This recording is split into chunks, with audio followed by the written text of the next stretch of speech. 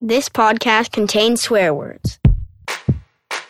Hello, and welcome to Talking Shit with Tara Cheyenne, a podcast about art making, creativity, not giving up, even though you kind of feel like it, but please don't, we need you, and living well in the process. I am coming from the perspective of a performing artist, but the themes and issues discussed here apply to all of us. Whether you consider yourself an artist or not, life is a creative act. I'm your host, Tara Cheyenne Friedenberg, a choreographer, actor, dancer, writer, and educator living on the unceded ancestral territories of the Musqueam, Tsleil-Waututh, and Squamish nations on the west coast of Turtle Island.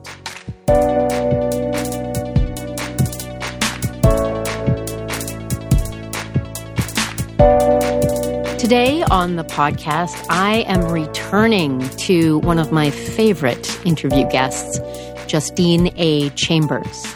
And if you have not listened to my previous interviews with this wonderful human being and amazing artist, you can go back to episode 13 and then episode 19 and then come to this episode, or listen to them out of order. It could be really interesting. We started talking in episode 13 near the beginning of the pandemic, and it is also so fascinating to hear how we have changed. What are the things that were most important to us at different phases of this extraordinary time? And in this interview, Justine and I go deep into what it means to really support artists with kids. It doesn't just mean, letting somebody leave to go pick up their kid from school. What do we really mean when we are supporting people who are caregivers? What is dramaturgy and dance? What is being an outside eye? What is being an advisor? Justine has some excellent thoughts on these ideas and how we can implement them with sensitivity and awareness. A room of one's own. Virginia Woolf said it. Justine has some thoughts. And how we develop our own practices, what it is to practice our practice, and how to say no, or at least not say yes right away. I think you're going to really enjoy this interview. And as usual, a little reminder to please rate, review, subscribe. Word of mouth is great too. Tell your friends, tell your neighbors. Talking Shit with Tara Cheyenne. Oh my God, it's so interesting. Tara talks to so many interesting artists with so many amazing ideas. You're going to get a lot out of it. And if you have the means and inclination, donations are very, very welcome. You can go to taracheyenne.com, upper right-hand corner, click donate. It'll take you right there. Or we will put the link in the show notes. Thank you in advance.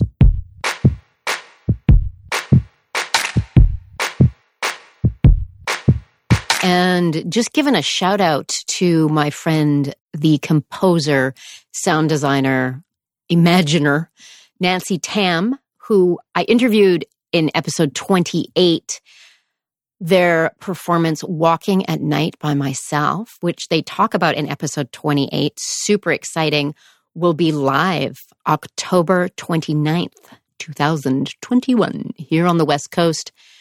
Go over to nantam.ca, nantam.ca, for the information on that exciting performance. I love our community. And now, my interview with Justine A. Chambers, Chapter 3. So, Justine A. Chambers, how the hell are you? I think I'm pretty good. I say I think because I feel like that's something that shifts so quickly or violently. Yes. Or unexpectedly. But I would say like the past couple weeks, I felt pretty good for the most part. I feel somehow more relaxed because of some of the government structures put in place around COVID. Yes. That created a sense of relaxation for me. On the other hand, my kid is in school and he is under the age of 12. So I also have some concerns about all those little bodies together. and the fact that teachers aren't required to be vaccinated. Yeah. There are my politics laid out pretty clearly. So I do have some concerns about that. So there's that thing where like the vaccination, proof of vaccination gives me like a sense, maybe not the fact that people are getting vaccinated, but that the government is actually caring in a different way. That makes me feel good. Yeah. I have like moved into like a very different life structure this September. And I'm enjoying it very much so far. So that's nice. I have an office, and that feels like manna from heaven. To have somewhere to go and close a door. Virginia Woolf, a room of one's own. Right? Instead of, going to the bathroom to have a private conversation or attempting to write an email in between requests to like pull the hand out of the transformer when it's, when you're trying to make it a robot. Yes. Just that bit of privacy. I realize there has been none of that for 2 years, it feels like. However long it's been, 30 years that we've been in this pandemic. I've had zero privacy. I think as we're pushing 35 years of pandemic now. Yeah. I think we might be. So I think, some of these shifts are really nice. Like the larger societal governmental shifts are nice. And this life shift where I'm sort of out of the hustle feels really, really nice. I'm not going to lie.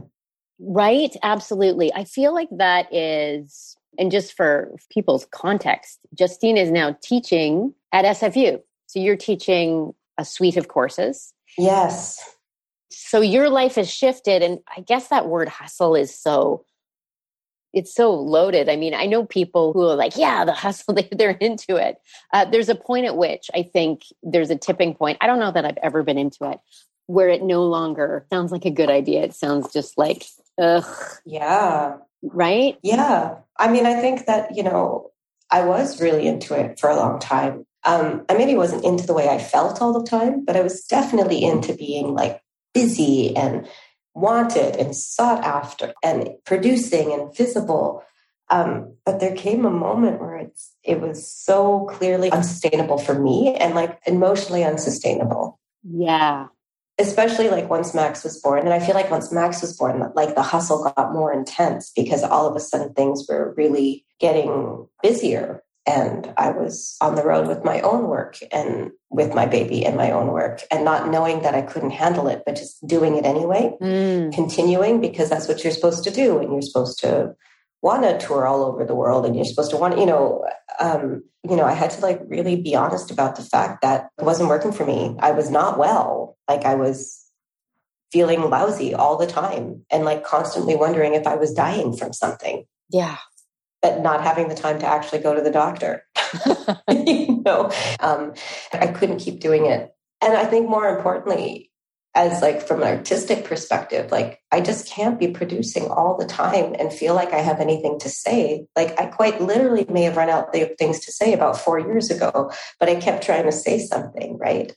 Then you're just taking up space in a way that maybe is not necessary. I don't know. I mean, I have no perspective, obviously, on how I take up space or not. None of us truly do, but no. I just needed some time to like be in practice and be with people, and like, I'm not one of those people. I'm not like you, Tara. Like you can go into a room and work alone really hard on something by yourself for hours. Like I can't do that. I have a nap.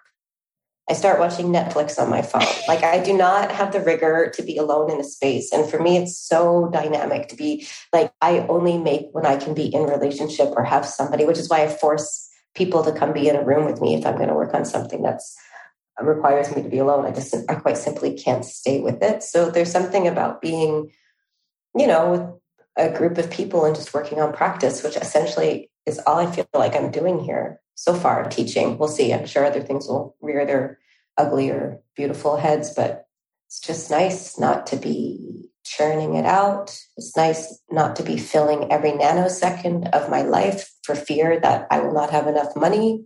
Mm-hmm. And to be honest, it's not that I haven't had enough money to live.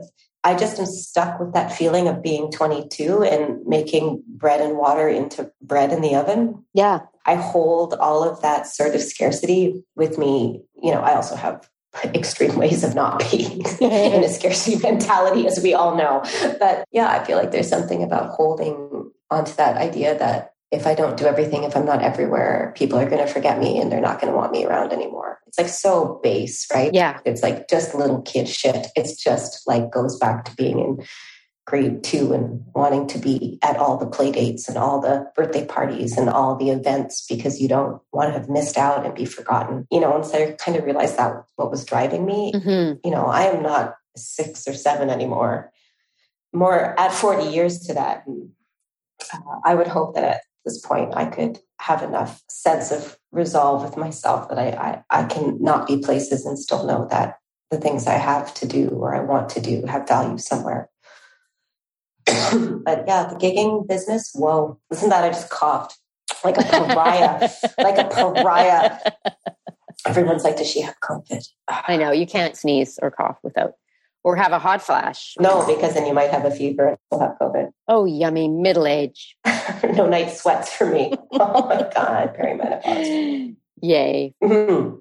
So I think there is something about being out of that feeling like I have to do everything or take everything, but instead being sort of part of a community where I have to show up. I mean, I go to the same place every day. Oh, that just sounds delicious. When is the last time I did that? Right. You know? Yeah. And I have a regular schedule. And that's not to say there aren't other things I'm doing around this work, but it's just nice to know that this is my primary focus in a way for the moment. Yeah, exactly. There's something about a singularity of focus that I feel like as a creator is so liberating, so generative too. And that we don't, in the gigging hustle ways, that we don't have a lot of that. It's so fragmented. You're just like popping from one thing to the other. And all the energy it takes to like restart at every time. It's like, oh, we're working on this thing. Okay. Yeah. So all that energy. So there's something about, and I wonder if this is valuable for folks who are even, younger and still in like, I'm working on 4 different pieces and I'm teaching over here and blah, blah, blah. That there's something about like structure of time, of finding any little ways of sameness from day to day. So there's some sense of relaxation or containment in how you're practicing. Yeah. I mean, what I find now is just even, in the last 2 weeks, I'm still working on other things outside of this space, but there have been a few asks like, oh, could you do this? And I just say no immediately, whereas before my brain, they'd ask me and my brain's like, hell no. And my mouth goes, let me see what I can do. And I'm like, literally, this is pathological behavior. Oh God, yeah. And then because I don't have fixed things or I don't consider my life fixed or it's supposed to be able to be fluid or, before this September, that I would always find ways, like I would twist myself into knots to find ways to do things that maybe weren't that important to me. Yeah. But now I'm not saying yes right away, and then I'm looking at my reality and how I want to pick my kid up from school every day and hang out on the soccer field while him and his buddies play. And that I'm somehow having a much better time prioritizing how I'm going to use my time and energy in a way that I've just not been able to do my entire life, basically, until now, unless I got sick or had a massive burnout and had when I was like fainting and stuff, it would take a crisis for me to be mindful of my own time and energy. And for some reason, probably because I'm being paid in a way that I haven't been before, because I feel incredibly privileged, all of these things, I'm just doing a much better job of prioritizing my time and energy. I mean, I found something on Instagram. I don't know who wrote it, but I sent it to Kate the other day, our friend Kate Franklin, and it said, adulthood is saying, but after this week, things will slow down a bit, over and over until you die. Oh. Quite honestly, hard truth my entire adult life. And I would really like that to not be my hard truth. Absolutely. I would like to say, oh, actually next week is more open and more fluid, and I'm going to keep it like that, as opposed to like, because it's open, I'm going to fill a gap. Maybe I'm growing up a tiny bit by like taking better care of my time, energy, and desires. Perhaps we'll see. Talk to me in 3 weeks. We'll see if I've held on to it. We'll come back for another, country checkup. Yeah, totally. Cross Justine checkup. The Steen files. My child, when he was very young, called Justine Steen. And that is just stuck. now. Steen. Steen. Which is a little bit, a little bit Steen. We like it. You talk about when we're little and we don't want to miss out on the play dates and stuff. Don't you feel like it's reinforced all the way along the line, especially in our industry? It's like you take every gig, don't say no because they're not going to come back and ask you again. Uh-oh. Yeah. The pressure to be the person who's always saying yes. And I mean, I don't know about you, but definitely from my mother, grandmother, back and back, there's this fear of the bag lady. It's like, if I don't, I'm going to be a bag lady for sure. Sorry. Don't laugh. No, it's funny. Because also we're like totally privileged people. Yeah. I don't think my family would let me become a bag lady. Certainly not, nor would mine. Right? But I feel like it comes down through the generations. And of course, probably not that many back. It was a reality, but it's not now. So how do you let go of that? I mean, I think mine is so attached to excellence, right? Like being better than. Yeah. Knowing that I have to be, like, from my perspective, it's a racialized thing, right? It's like you have to be 1,000 times cleaner, more fashionable, smarter, more creative. Like there's like all this extreme excellence that has to occur. I feel like my parents were very much, you get 98% and then it's like, well, where's the other 2%, right? Like there's that, like my sister and I have talked about it. Like we both are hyper overachievers, like to our detriment, right? Yeah, yeah. But then all this like focus on being successful and being able to be like an adult in the world who can take care of themselves and like being self-sufficient and resilience and knowing that there's always something you can do to continue and to be better, which could be interpreted in many ways as like such a great thing to say to your children that like you can do so many things, but it also can be like misinterpreted and depending on what kind of attention is attached to it can be really destructive. But at the same time, like I remember being a kid and saying like, oh, I want to go play with so-and-so. I want to go out. My mom's like, you just need to be still for a while. Ooh. Right. And my mother is like the queen of relaxation in so many ways. And it was like, I wanted to go do it or I wanted to take this class and this class and this class and this class. She's like, no, you can do one class. You just need to you need to play. You don't need to be that busy. Yeah. Right. So it's a funny thing. Like these are like very mixed messages. And that's why I'm obsessed with sleeping, I think. Like I'm obsessed with sleeping and resting, but I don't do either of those particularly well. Although I have to admit the other day, I was in my office eating my lunch and I was watching Making the Cut. Oh, yeah. With Heidi Klum and Tim Gunn for 15 minutes while I ate my lunch. And I was like, look at me relax. I felt really good about that. That giant 15 minutes. But, oof, take it easy. The hyper relaxation mode. But yeah, and I just would like to think that I'm like having some sort of emotional, like even evolving emotionally to like know that I'm good enough. Yeah. And I think part of that busyness or doing more is like needing more and more and more validation that I'm enough or I'm good enough or I'm great and I'm just trying to like settle into the fact. My therapist, who I love so desperately, told me the last time I spoke to her, I was in my office having my session with her, with them, and they told me to sit in my throne. And I'm really trying hard to sit in my throne. Oh, yeah. That's brilliant. Interestingly, a therapist I went to once and then ditched because she said to me, "You're still dancing?" As if, old lady. Anyway, but she did say one good thing. She said, for female identifying people, you have the virgin, the whore, the mother, and the crone. Yep. Between mother and crone, there's this massive chasm of nothing. Yep. But what's missing is the queen. Mm-hmm. I was like, oh, yeah, damn. And anytime you do see in popular culture the queen, it's like the evil queen in Sleeping Beauty or something like that. Right. So it's like, oh, I don't want to be that one. Bring back the throne. Bring back the throne. I'm sitting in my throne right now with my foot on my desk. I love it. It's work to do it. It's work to hold on to that. Yes, constantly, daily. All right.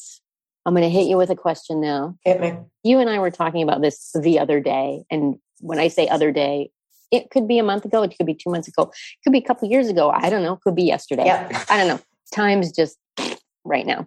The idea of dramaturgy. So you and I had a conversation about dramaturgy and dance, how it's maybe not quite understood, or it's understood in ways that could be problematic or not as effective. And I'm really interested in that question and how you view dramaturgy in dance. I don't think I know what it is. Like, if I'm going to be really honest, I could say a bunch of things that make me sound like I know something. I mean, what I can talk about is like my relationship to, in recent months, to this idea of dance dramaturgy, and how I think we were talking about how loosely that term is flung around. Yeah. Certainly, maybe dramaturgy in theater has been more well established, and maybe only in the last, 20 years. It's like, and even this could be, I don't know what I'm talking about. Oh my God. But this is how I perceive it, that word started to show up in dance incrementally over the last 20 years. Yeah. And there are fields of study, places you can go and you can study that. But I actually don't know what they're studying in those rooms. If I'm going to be really honest, like, I don't know. I've not been in those rooms. I have no idea. But what I've found is that it's a term that is used too loosely, potentially. Mm-hmm, mm-hmm. And without, even within the project itself, there's no discussion about defining what that means. You know, I have run into trouble with being called a dramaturg when I don't feel like I'm fulfilling that role, because I don't actually know what that is these days, or any days. I mean, I don't know. I have ideas about the job of the dramaturg and it being like as equal or as a player as any of the performers in the room or any of the devisers in the room, and that it's, you know, inextricably woven into the fabric of the work or the devising process, the words, you know, for lack of other words, dramatic arcs or character development. Or I guess what I've been worried about is, first of all, knowing that my work is totally not dramaturgical in any way. Like, I don't think about that when I'm making work. I don't think maybe there's a dramaturg would say to me, oh, no, absolutely, this is happening. But, and so that when I'm invited into work to be someone's, what I perceive as maybe an artistic advisor or an outside eye, or just someone to reflect back what they're seeing, that this has been given a term of dramaturg, which I am not. And then from a maybe external perspective, people see you attached to work and feel like you were a part of making it when in fact you weren't. Yeah. So, I mean, I'm just speaking from my personal experience of the last 6 months, things that have come up where I'm like, oh yeah, no, I did not take that role in the work, you know. But I also think that saying you have a dramaturg is a way to also validate the seriousness or the commitment of artists to the work they're making, or it makes it feel more valuable or what have you. So, I mean, I know there are like a number of people. I think about like Guy Cools as somebody who works as a dance dramaturg, you know, or I think about, I mean, there's a number of people, I guess, who do that work, but it's not something I feel like I'm good at. But I feel like I'm useful in a space to reflect back what I'm seeing or ask questions. But that's not a dramaturgical role as far as I understand it. Yeah, it's so interesting, isn't it? I mean, I've worked with quite a few dramaturges, if that is the plural of dramaturge. I don't even know if it is. Dramaturgi. Yes, I like that better. Right? And in my experience, each individual kind of approaches it in a completely different way. And I think it's maybe easier, big air quotes, in theater because of the structures already and because of the history of dramaturgy in theater. Yeah. But when we move it to dance, it's not the same. There's similarities, but then the whole idea of how we define it, I think it's a super interesting question. But the thing, perhaps with no answers, because a lot of questions don't have any answers. As I get older, this is what I'm discovering, yes. But there's something about defining these roles at the onset, how important that is in, are you listening, young choreographers and creators and everybody?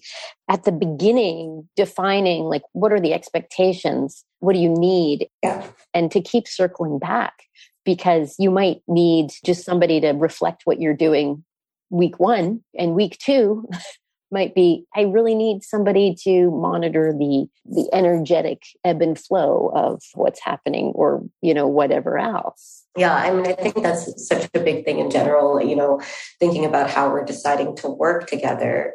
We do need to take time to be all in alignment about what's happening in the room so that we're not making assumptions, right? Or we're not taking people or ideas or processes for granted. Because I could go into a room thinking I'm doing one thing and someone's perceiving it as another. So even the words I say, the meaning changes for that person if they think I'm in a different role. It's like you said, spend some time outlining everyone's expectations or understandings so that you are coming from a shared understanding of the work you're doing together. And then this is where things like community agreements we see more and more of start to become living documents, not as, some fixed static thing that can't change.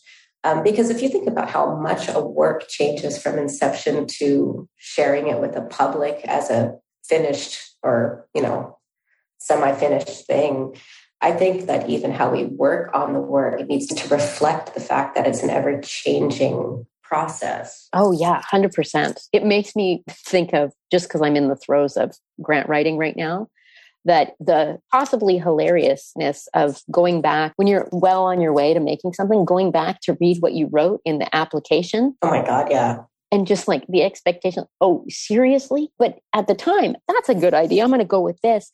But yeah, like things just, they're going to morph. They should morph. They should change. They should be alive. And I think we do get into trouble, whether it's with our relationships in making and with the actual work itself, when we expect it to be fixed, be the thing that we said we were going to do, or the relationship we said we were going to have. Mm-hmm. I mean, it's unrealistic, right? And then do we start shoving the work into what we said it was going to be, or let it be what it's becoming? And yeah, I would hope that we can be with it in its present form, whatever that is. And then, and then your support structures, whether that's a dramaturg or an outside eye or someone to reflect back thoughts and ideas, you want to include them in those changes, right? So it's also about keeping everybody in the know. Like, this is what it's become now. This is what it's becoming now. This part is no longer useful to us. We're going to drop it so that, whoever is in your support system for making or part of your creative team knows what's no longer on the table. Because sometimes that happens too, right? Where it's like, well, I thought you were working on that. Oh, no, we're not doing that anymore. And it changes the lens, right, from with which people are trying to make sense or experience what's happening. Yeah, absolutely. The argument for the check-in, and I would even go further than the check-in and say, like, the argument for a good kibbutz, like a good chinwag, that time to really be with each other and to talk about just how everybody's doing in the process. And that's when we learn how things are changing and thoughts are changing, and the way I'm approaching this is changing. And now I think it's a this. And what do you think? And under these, you got to do it now. You got to do it fast. You got to do it in 2 weeks and then premiere. Yeah. It doesn't allow for all that really important space and exchange. I do want to talk about the check-in, though. Talk about the check-in.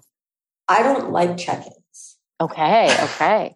And I'm going to explain to you why I think I don't like them. The other day I was in a taxi with Zara, and we were talking about check-in. And part of the reason I don't always like, sometimes they're fine. I prefer just to allow conversation to erupt as we're working, and those become ways of being with where we are. But, check-ins really work for a lot of people. So I'm not disparaging of it as a form. I'm just talking for myself. I feel there's an expectation for me to divulge things that I don't want to divulge. Yeah. I know you can say pass, but that also feels loaded to me. It doesn't feel that open a thing to me, even though no, anybody can do what they want. And I'm and Zara said this genius thing, because as we know, Zara Shabab is a genius human. Yeah, full on. She said, I spent my whole morning packaging all of that shit up so I could come here and work, and I don't want to undo it. Ooh. And I think that is exactly how I feel. Yeah. Often, because I don't particularly think any space is a safe space. I don't particularly think that me unloading something, for some people it really, really works. And I just think for me personally, there is something about what I need to hold on to and hold for myself is what allows me to work. And sharing it with others does not allow me to work necessarily. I also feel there's some expectation to have some big emotional outpouring that I may not have access to. But also, I felt quite oppressed in check-in circles. Yeah. So I feel like there could be other forms of checking in. I guess I'm always looking for like how many ways sharing that information can arise. And sometimes when I just arrive somewhere, like I don't have it in me to go into everything that I'm feeling. And it's not about compartmentalization either. It's not like I want to put that on a shelf to be here, but some things are just for me to hold. And I know there's someone's going to be listening saying, well, then you can just pass. But I don't feel that the check-in comes without expectations. Also, sometimes I feel like I want to support the people I'm in the room with. And if someone is having a really hard and terrible time, I just want to like hold them. Mm-hmm. Yeah. And then I don't know when to stop holding them. And this is all my own shit. I'm not saying this is like a universal or this is a way, but I really struggle with the check-in. And a student of mine yesterday, who's a performance student, but, theater training, said, I'd really like it if we could have check-ins. And like I recoiled internally so deeply. And I said, yes, we can have a check-in, but can we not make it an hour-long check-in? Because I also feel like that eating of time creates stress for me. Yeah, absolutely. And not because I want to get on with stuff and do the work, but I'm aware that I think maybe this is similar for you. Like since I became a mom, time in the studio is just like, it's like time in this office. It's like manna, manna from heaven, right? It's like, oh yeah, it's gold. It gives me such a sense of well-being. Yeah. And it gives me such a sense of connection to the people I'm with. And I'm so grateful to be in those spaces with people that I want to hear everything about their lives. And that can come out in drips and drabs through the rehearsal process. We can also go hang out. But I just really value the time with the work because I don't have time in a way that I did before I was a mom. Yeah, I really relate to that totally. The work is the connection. Like for me, it is. And like when you and I work together, we just talk about our lives the whole time. Exactly. And we work and we talk about our lives. And we work at the same time. I remember years ago, my director, Sophie Yendall, who directed my first few pieces, we would get in there and we would just chat. I mean, for me, that's the check-in. You just like, how's it going? You eat a little bit and you check in, and we would check in for like half an hour, 45 minutes. Oh. And then we'd always feel like, oh God, we're not working. Brr, brr, brr. And then what would happen was really interesting is that down the road, especially when we went to remount a piece for tour, we would realize that all those conversations were actually in the work. Of course. And we were working while we did it. I mean, maybe this speaks to the oppression of the formalized check-in. Yeah. It's almost an institutional thing. And anytime you're like, what's going on emotionally for you? With that accent, obviously. Of course. Immediately it's like, ooh, shut down, hot face. Oh no. That's what happens to me. It does shut me down though. It really does. And I think that exactly what you're saying, like separating the living from the working. Or your lived life, your personal life from the artwork feels very antithetical to making artwork for me. So I think there's this thing where it's like, why can't just the conversations kind of slip out and then we not get back into working, we continue working with the information that came with our lives, right? The anecdotes, the frustrations, the like, oh, I'm feeling really like, I really want to do this for you this way, but I feel really insecure. Like all these things we say. Yeah. So maybe it is about a little bit like separating those things and not letting them just be a part of making work. Mm-hmm. And I also guess, and I have the deep privilege of working with the same people for so many years that I know they'll tell me if they're not okay. Yeah. And I know that there's always space for that. And, maybe some people need something more explicit, but I feel like the people I work with and have worked with for the last 10 years, they will call me or text me or arrive. And, I just remember this moment when we were working on Family Dinner and Allie came to rehearsal and we were on that, we're at Kids Beach with that field house. And she came in and she said, my grandmother died today. And I was like, do you need to leave? She's like, no, I think I just need to sit by the water for a bit. She went and sat by the water for a bit and she came and she joined us. Because that's what she needed to do. Like she needed to be there as much as she needed to be separate from us, and so it felt like her coming into the room later was no big deal. Right. So I guess it's like me not wanting to like partition that space off as a thing, because there's something about like you said, formalizing it that makes me feel really uneasy, because I guess checking in with myself emotionally with other people, it's not a formal thing. It's like a way of just being, we spill out I was talking to someone here and she was like, oh, my dog had diarrhea all night and I was cleaning. You know what I mean? And that is why she's tired today. And that is going to have something to do with the work she does for the rest of the day. But it wasn't separate from working. Yeah. And that could be the crux of it. And we'll probably have to do another podcast on that very thing. Yes. The separation of self, of lived life, of everything, of the kids and the dogs and the diarrhea, obviously. Yeah, the diarrhea. From the work, because it's there. I was having a conversation with Craig Hall, who's the artistic director of Vertigo Theatre in Calgary, and we're working on this project together.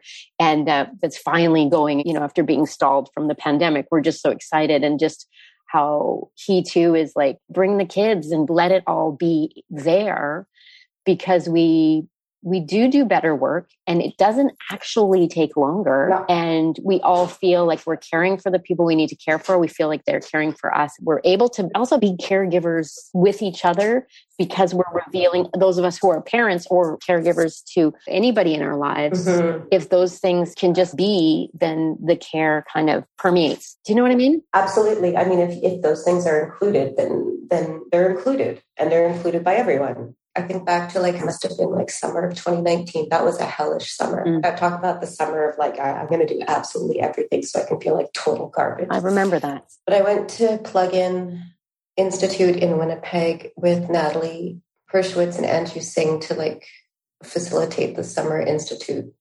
And before we went, I remember saying I'm going to have my kid with me. I will have at that point been on the road alone with him for 4 weeks. I'm going to be tired and I can't exclude him from what we're doing. I'm going to need childcare, and we're going to need a place that is conducive to my child being present. And when I say these things, on the inside of my body, I'm quaking and I'm feeling deeply on the defensive. Yeah. But when I speak to people, I'm trying to be if we could just, I'm trying to be all nicey, smooth, make it smooth for me. How uncomfortable.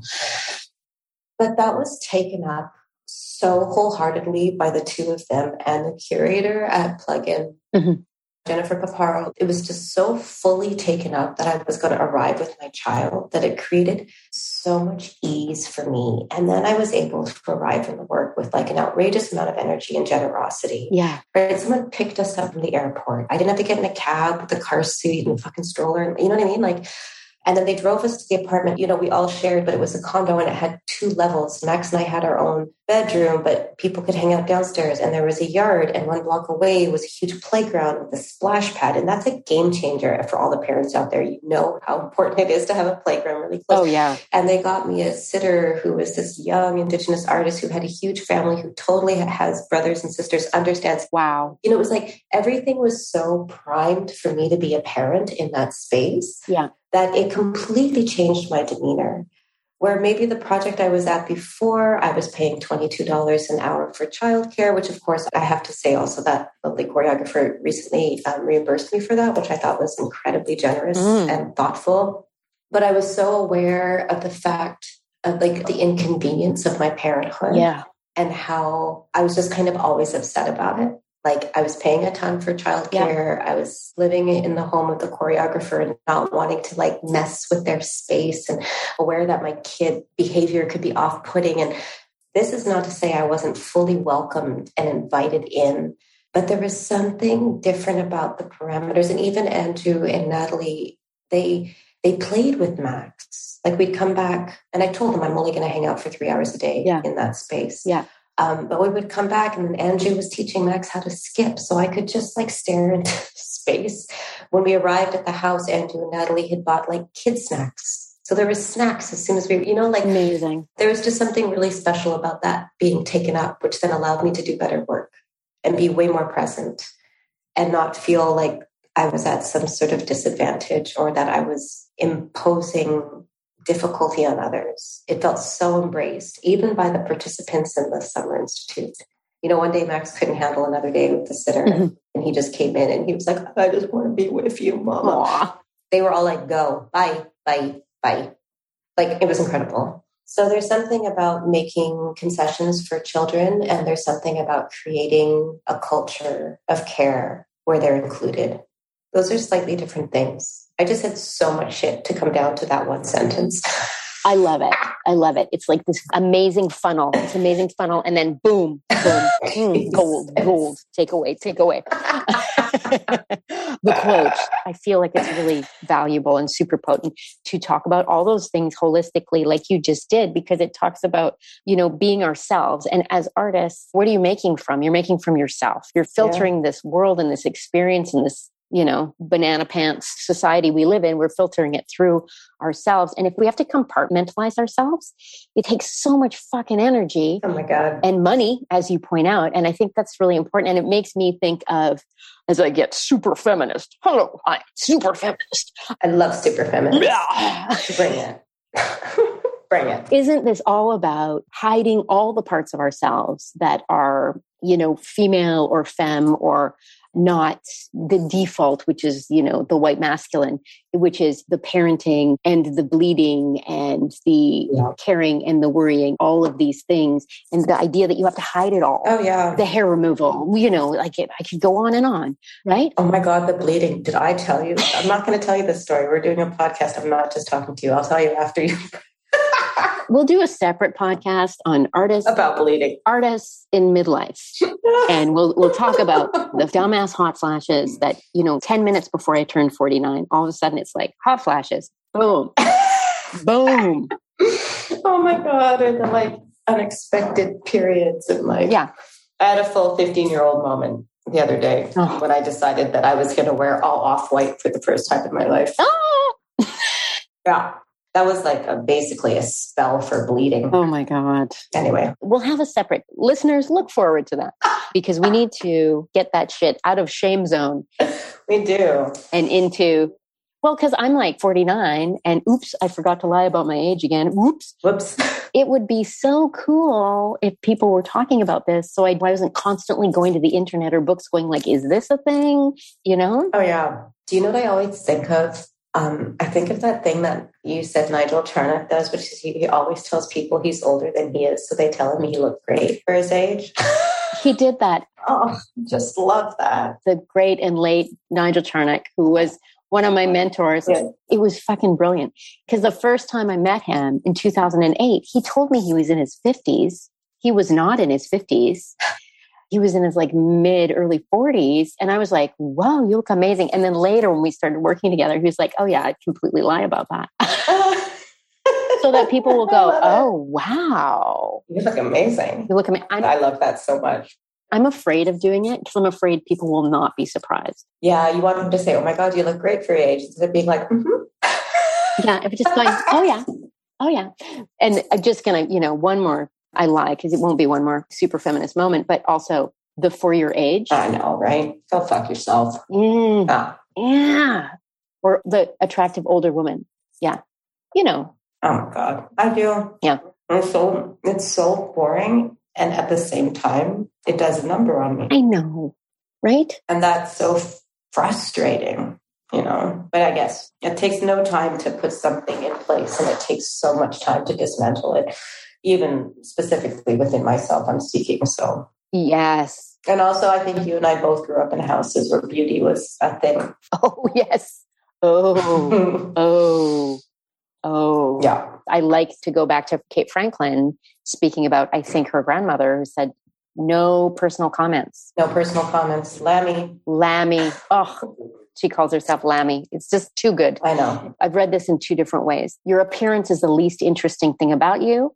And also I've read it as your weight is the least interesting thing about you. And I feel like it's wow. Yeah. That as a mostly female identifying person, depending on the time of the day, those are really potent. Those two sentences oh yeah, wow. I could actually get some shit done. Yes, exactly. Yeah. And it is the least interesting thing about most people, how they look. But on that note, not to objectify you, but you are gorgeous. Oh, thank you, doll. I'm going to say just thank you. I'm learning how not to deflect compliments in my middle age. Thank you so much. That is very kind, and I accept that with great love and gratitude. Yay.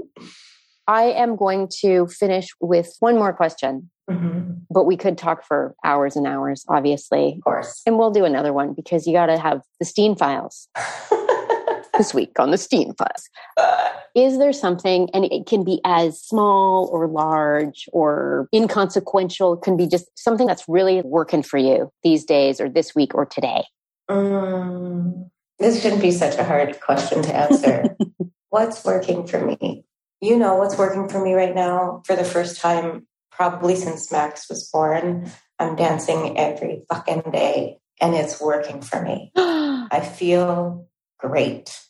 Like, I feel emotional about how great it is to dance every day and how much I took it for granted. Yeah, to be in my body, in practice, talking about, I feel like I'm getting to know my body again, because I didn't have a chance after my son was born, because I was busy trying to be the best at everything and gently failing at everything at the same time, which is probably unbelievably productive.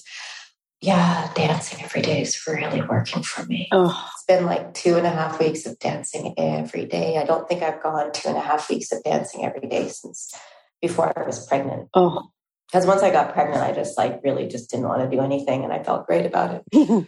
But yeah, dancing every day is really, really, it's truly medicine. It is, isn't it? I go back to Kate Franklin again. It's church, isn't it? Or temple or sanctuary. It is. And I've been having such funny things happening in my body, which could just be, the pause. But, I think also it was just the fact that I wasn't moving things through my body, like my thoughts, stagnant chi, blood properly, whatever, right? So there's just something about the moving it through that I actually feel well in a way that I haven't in a long time, and how quickly, it was literally 1 full week of teaching every day, and I make sure I dance most of the class. Nice. It's important to me. I'm just going to do it. All these weird things that were happening in my body, literally disappeared. Isn't it incredible? So whether it's psychic or emotional or intellectual or physical, and probably all of those things wound together, because we cannot cleave those things apart, that's working for me. Oh. Also, the jade roller. I just love that jade roller. That sounds so shallow, but man, do I ever love massaging my face every night. Hey, it's all about moving the chi. It's all about moving the chi. I got to get one of those. I don't know if I would do it right. And do you know what I was doing before? Is I was putting it in the freezer 10 minutes before I used it. And then Frank was Kate, we talk about Kate Franklin a lot. I know. And Kate was I just leave mine in the freezer. And now I'm doing that. Oh, delightful. Okay. If you have one and Kate has one, I'm getting one. Totally getting one. My guess is Allie also has one, the formidable Allie Denham Pilates witch of the universe. Yes. I often say to myself, what would Allie Denham do? Right? WADD. Yeah. WADD. I'm all WKF. I'm very bad at initials because I'm a little WWKFD. I'm a little dyslexic, so they kind of but yeah. We have extraordinary friends. We do. But what's working for me is I have Kate Franklin telling me what to do. The best thing ever. Oh yeah, that's great. Best thing ever. She just tells me what to do. And then I have to report back to her. It makes me very happy, because at this point in one's life, managing and telling people what to do and trying to figure things out and get the money to figure things out, blah, blah, blah, blah, blah. Just a little bit of somebody else saying, you need to rehearse this piece this long on this day. Yeah. Yes, thank you. Oh man, I love being told what to do. I mean, I don't think I would have said that my whole life, but at this point in my life, for sure. I mean, I was just working with those 605 lovelies. I know. They're do this now. I'm okay. Okay, lovely. Love it. Another time in my life, I would have been why is everybody telling me what to do? But I don't feel like that anymore. All in good time and balance. Yes. Thank you so much, Steen Stein. Oh, thank you. I love talking to you, Tara. Always, always. I love talking to you, and so many good things. So many good things. And that's a wrap. Thank you so much for listening. Thank you so much, Justine, for sitting down and talking to me about such fascinating things. Please get in touch. Instagram, Tara Cheyenne TCP.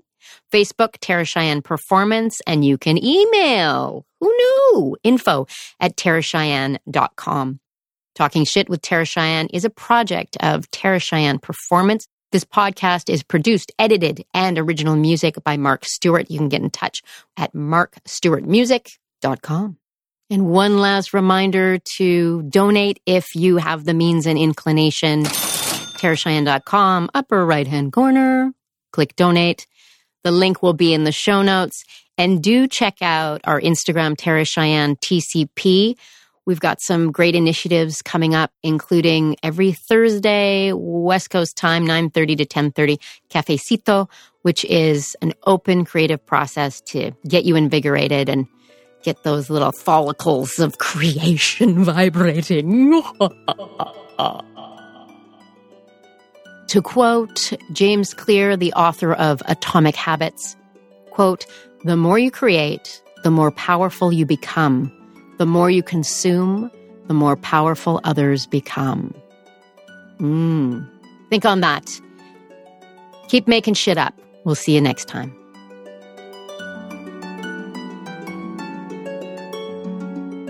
This podcast is effing good.